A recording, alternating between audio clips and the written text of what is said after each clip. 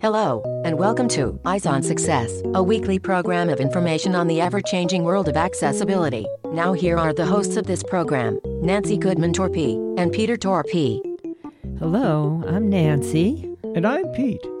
As you know, Google is a very large company with a vast array of products and services. This week, we'll be talking about the improvements that have been made in terms of accessibility to the visually impaired for many of these products. We'll speak with Eve Anderson, Director of Accessibility Engineering at Google, about what's new in the new Lookout app and Google Docs, Android operating system, and many more. But first for our tip of the week. This week's tip comes from Eve Anderson. We last spoke 4.5 years ago, and since then, Google has been creating a whole bunch of new products and adding new accessibility features to our product. So would love it if you give them a try. And as with many other sources of technology, if you checked it out 5 years ago and you didn't find anything to your liking, it's worth checking it out again because things have probably changed. And in this case, there's been a lot of improvements going on in accessibility at Google. Support for Eyes on Success is provided by the Hadley Institute for the Blind and Visually Impaired, offering the 2019 New Venture Business Competition to help blind entrepreneurs turn their ideas into actual startups. More information and submission criteria are at www.hadley.edu/NVC.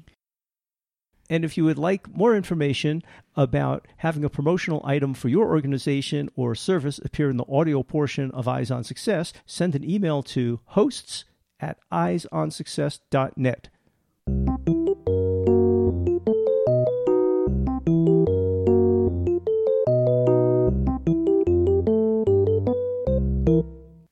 Let's start by meeting Eve and learning about Google's commitment to accessibility.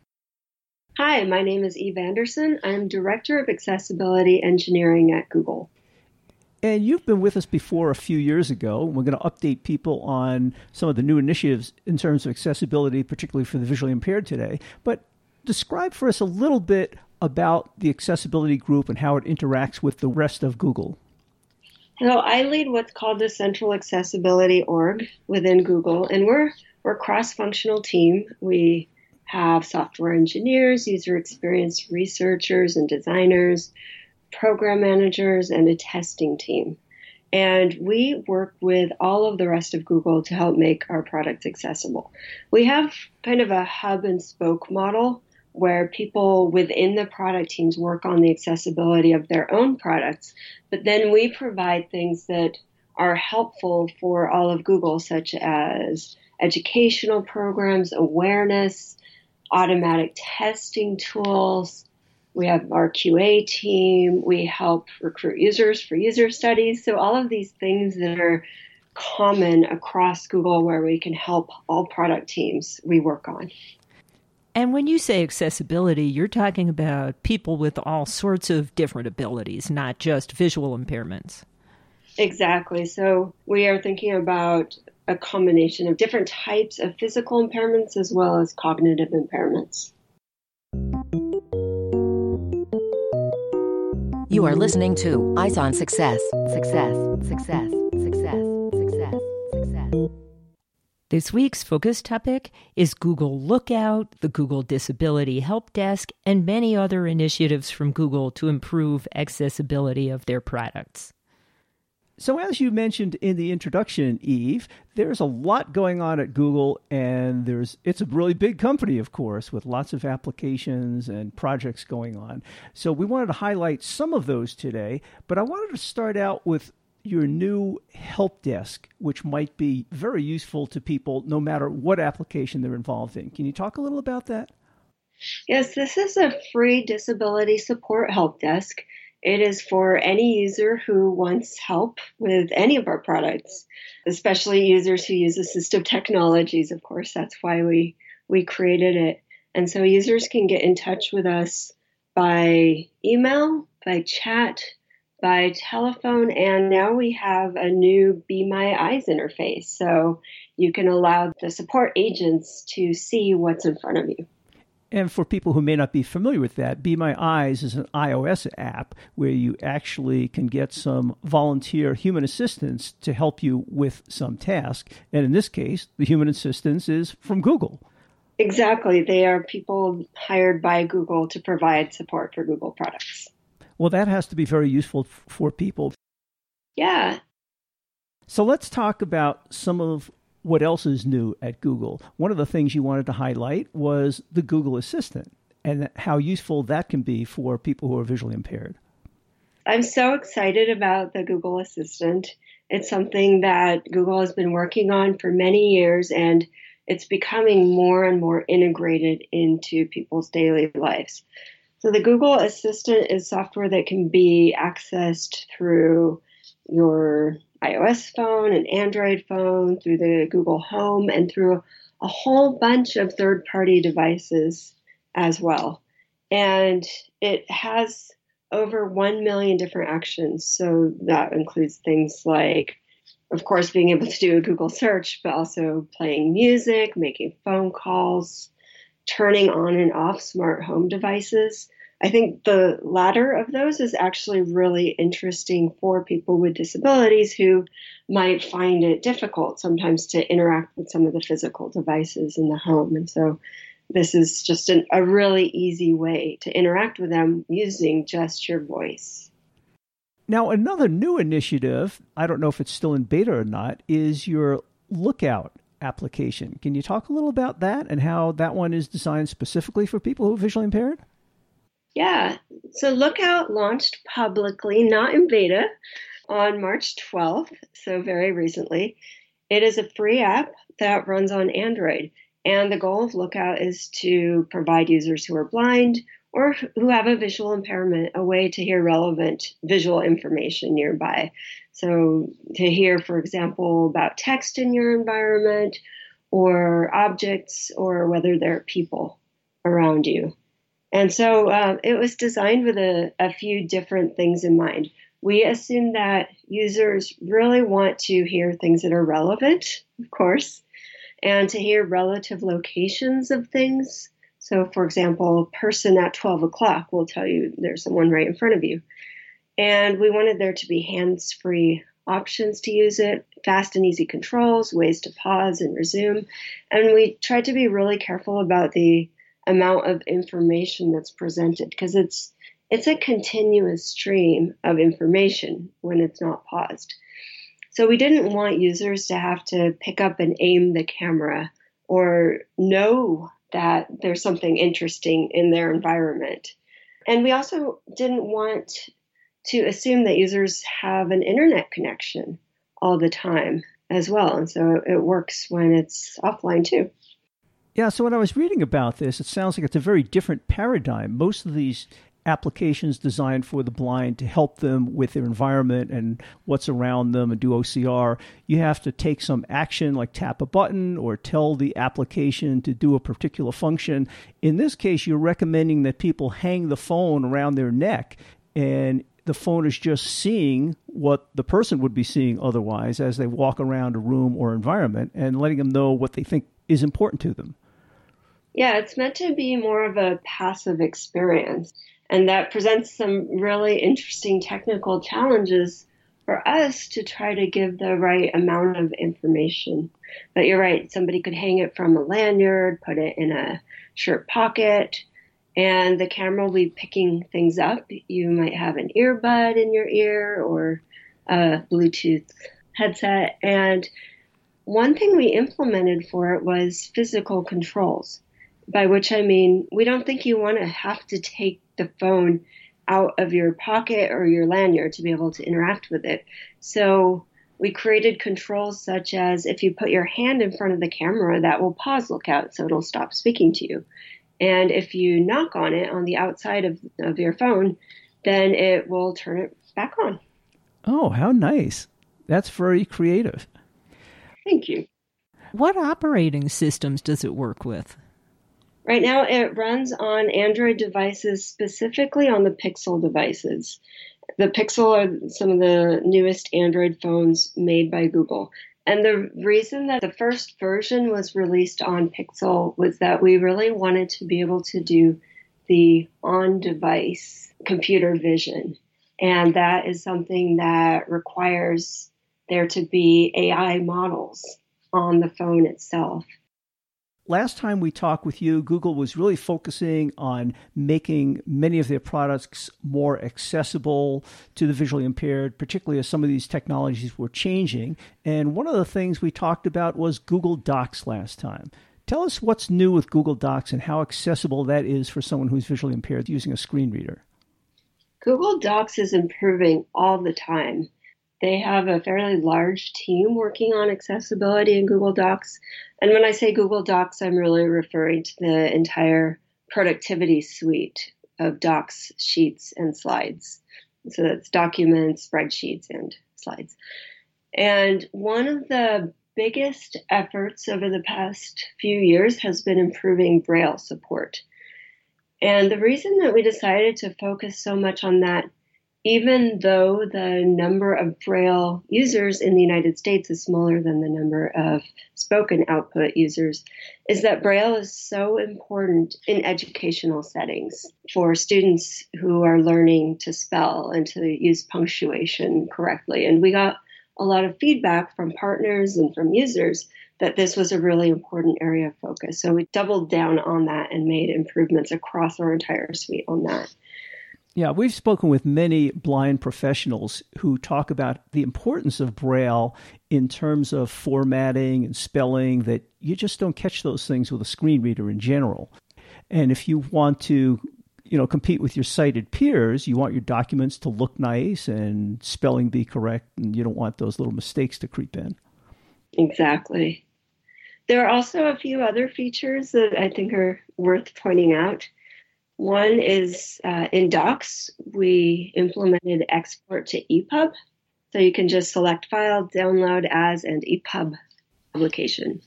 Oh, neat.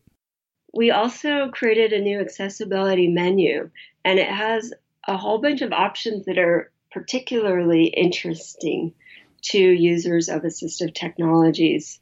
For example, you can ask it to speak a selection. You can ask it to speak the formatting of a selection. You can use it to traverse objects like comments or footnotes or graphics, etc. And there's also a search the menus feature so that you don't have to try to remember what's in the menus. So you can just search for commands. Oh, wow. So you've added a whole lot of accessibility help in this application.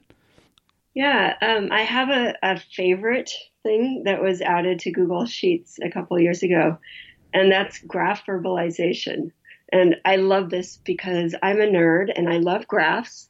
And one of the reasons I love graphs is that they help you to understand trends and relationships between things a lot more than looking at a table of numbers would allow you to. And so this is automatically using AI understanding shapes of the graphs and explaining to the user what are the trends that are seen, or what are the relationships between different things, or when are there outliers. If you imagine describing to a friend over the phone what are the interesting points in a graph, this would explain it. Neat. Can you give us an example of a description of a graph? This is a description about a real line graph that is found in Google Sheets. So the description is as follows. Line chart of teams, matches, and goals scored that goes from 1930 to 2014. Teams and matches vary together in a trend that increases until 2014. Goals scored always has the highest values. Teams always has the lowest values. And then the description goes on to describe some of the actual data points, the maximums and the minimums, and whether things increase linearly. It's very easy for humans to take in visual data from graphs like that. And it's nice that you made some accommodations for people who can't see the graphs to get that same information in an overview fashion. Yeah. And I must say, I've been to an awful lot of technical presentations where the speaker is trying to describe the data, and it wasn't as clear as that. Oh, good. I mean, bad. Especially for those presentations we're looking. When using Google Docs from within the Chrome browser, is it necessary to use the ChromeVox screen reader? In fact, I would say that the majority of our users probably are not using ChromeVox. So we support different operating systems and different screen readers. A lot of our users use JAWS and NVDA, and of course, on Mac, you're using VoiceOver. ChromeVox is what you'd be using if you're using the Chrome OS operating system, which is what Chromebooks use. And that's the next thing we wanted to talk about, because you have some new things to talk about in the Chrome operating system, don't you? Yeah, we do have some new features there. I think since we last spoke a few years ago, we launched Select to Speak. So this is something that's useful for people with low vision or people with dyslexia, where you can select an area of the screen and it will read out the words to the user. We also added support for new Braille displays and Bluetooth Braille display support. We have a whole bunch of new Google Voices, so you don't have to go with the old default if that's not the one you like. I think we have over 30 new Google Voices. For users who are low vision, we've continued to make improvements to magnification. We have high contrast mode. I understand you also have some new tools for developers for determining how accessible their apps are. For developers, we have new options for logging speech output. So it's easier for a software engineer to debug why their website might not be working as well as they would like for a screen reader user. Oh, that can be very useful. You know, I often, when I'm using a new program or a website, I'm not shy about contacting the developer or the designer of the website to say, you know, look, this is not accessible for people using a screen reader, and here's why. If you use the screen reader, you would know. But of course, they don't often have a screen reader to test with. So it's nice to be able to get some feedback like that they can actually use in fixing the problems. Yeah, using a screen reader can be a little bit intimidating for developers. And also, if a screen reader is only providing spoken output, it's hard for developers to log and reproduce the bugs. And so by creating this logged speech output, it gives a record of what was spoken, and that makes it a lot easier for developers to do testing and development. And of course, we also have developer tools that help developers with accessibility built into the Chrome browser. So web developers who use those tools already can just also look at the accessibility information that the same tool provides in order to make their website more accessible. Nice. So that helps everybody. Yeah. And we also have a new feature coming out very soon, which is automatic image description. Because as you know, developers don't always create alt tags for their images. We know that. This should help at working around some of these issues. And those image descriptions continue to get better and better on the web, and more developers are starting to provide that. It's just nice. Yeah. So I assume there's also new things going on in accessibility in the Android world that you'd like to talk about. Yeah, there are. So in Android, we also implemented Select to Speak, similar to the Chrome OS feature. We continue to do work to improve TalkBack, which is our screen reader, as well as BrailleBack, which is the software that allows Android to work with refreshable Braille displays. So one new TalkBack feature, for example, allows you to search your screen. I think a lot of the TalkBack improvements over the last few years have also been around usability and just making it more responsive and easy to use. In BrailleBack, we added a few things, including grade 2 mode for Braille tables. You can switch between grade 1 and grade 2 input. You can turn word wrapping on or off, and there's support for new Braille displays. Well, that's great to see accessibility of all of these devices continue to improve, and they're really pretty good these days compared to where they started out years ago, huh? Yeah, there was definitely a ways to go a few years ago.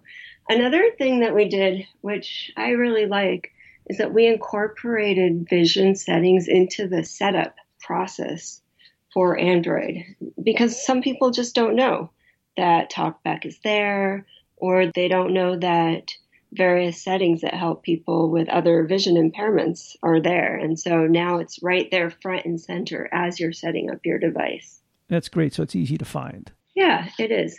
Better yet, it's hard to miss. A lot of people don't consider themselves to have a visual impairment, but if they're setting up their phone for the first time and it says, what size print do you want?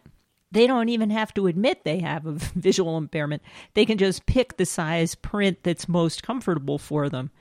And so it makes it easier for more people to use the accessibility tools that you've put in. Exactly. So, Eve, so far everything you've told us has been useful and productive and fairly serious. What does Google have for people who want to have fun? A lot of people like to play video games. And we have an app on Android called Play Games that highlights various games created by third-party developers, not by Google. And we have now created a blind-friendly filter in the Play Games app so that people who are blind can now quickly identify games designed with accessibility in mind. Oh, what fun. Is there anything else we missed? I mean, you've talked about lots and lots of stuff. Well, for Android specifically, the experience that a user has is, of course, partially based on how good the operating system is with accessibility, but just as much with how good the third-party apps are. And so one of the things we've been working on a lot over the last few years is tools for developers. We launched an app called Scanner. It's a free app. And it allows QA people who might not even have a technical background to be able to test for common accessibility errors in an app so that they can correct them. We also created for developers the Android Accessibility Test Framework so that developers can integrate accessibility tests right into their code. And we just did something else that I am really excited about, which is we integrated accessibility into the Google Play pre-launch report. Now, this is a report that developers see when they upload their app to the Google Play Store. And they don't ask for Google to run the tests, but we just do it automatically. And so we'll analyze things like crashes and performance and security. And we just added accessibility. And what's exciting about that is that the developer doesn't have to initiate this. So a developer who wasn't even thinking about accessibility, they're now going to get a report on all of these issues that we find so that now this brings awareness to a whole new group of developers. Oh, that has to help a tremendous amount because, as you say, developers aren't always aware of these issues. And once they're aware of them, that's when the process starts to become better. Exactly. It's kind of a launching pad for getting them even more excited about developing with accessibility in mind. We actually know several visually impaired people who are employees at Google, and so we know you have some. Do you have specific policies regarding bringing disabled people into the company? We love to have people with disabilities join us here at Google. In fact, we've created a candidate accommodations team to make it especially seamless for people to go through the interview process. We'll provide whatever the candidate needs, whether it's a sign language interpreter or their service animals are welcome to join.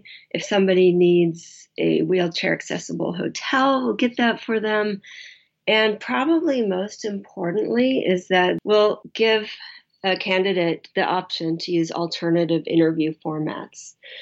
If some people are afraid that they'll be asked in an interview to write code on a whiteboard, we can provide other ways to do things. That shouldn't be a deterrent. And if you have to type things into a document or some other way of communicating how you would write code or do other things if you're applying for a different type of position, then you can. So we don't want to pass up any good programmers or other roles too. But I want to encourage people to apply even if the job description itself doesn't match the word accessibility for two reasons. One is that our public-facing site doesn't necessarily list every job that's available. And secondly, of course, most people with disabilities who work at Google are not working on accessibility. And I want people with disabilities to feel empowered to apply for anything that's of interest. We have people in all kinds of roles across the company with disabilities. What about opportunities for interns, for people who are in the process of getting a degree? We do have intern positions as well. Mostly we bring in summer interns, but we have had interns at other seasons as well, so there is flexibility. But note that the internship application deadlines are really early.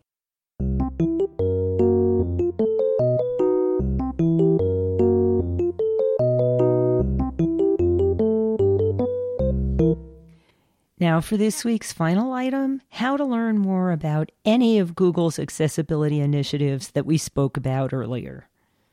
So let's talk about how people can find out more about the many topics we talked about. First of all, let's start out with the Disability Help Desk, because I figure that's the main place for getting information. Where would people go to find out about that?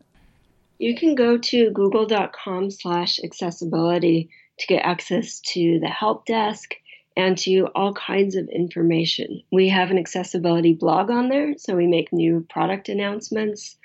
It's also how we get in touch with our users for other things. For example, we have a trusted tester program where people sign up to get early access to some of our products and to give feedback on the products. And so that sign up is also part of our accessibility blog. And we also have a Twitter handle at Google Access. And so you can also follow that for updates and announcements. So there's lots of ways to find out about these Google products and how they might be used by a person with a disability. Absolutely. And we went on to ask about all of the different products that she discussed earlier. And the answer was, to get more information, go to www.google.com/accessibility for every one of them. And before we leave, I also wanted to ask where people would find out more about employment opportunities at Google. You can learn all about what jobs are available at careers.google.com. And as usual, all of that information will be in our show notes associated with this episode at www.eyesonsuccess.net. That's it for show number 1918. Next week on Eyes on Success, we'll be speaking with Derek Reamer, who is a new hire at Google as a software engineer. And we will be talking to him about his experiences growing up and his education and training from being a blind infant all the way through public school, university, and his first job. If you have any questions regarding something you've heard about on the show, or you'd like to share an idea for a future show, send an email to hosts@eyesonsuccess.net or call us at 585-210-8094. You've been listening to Eyes on Success, hosted and produced by Nancy Goodman Torpy and Peter Torpy and distributed by WXXI Reach Out Radio. Browse the full archive of programs, find instructions for subscribing to the podcasts, and much more at www.eyesonsuccess.net. You can also find us on iTunes and follow us on Facebook at Eyes on Success or Twitter at _Eyes on Success. We hope you will join us again next week for more information and updates on products for accessible living. Thanks for listening to Eyes on Success and have a nice day.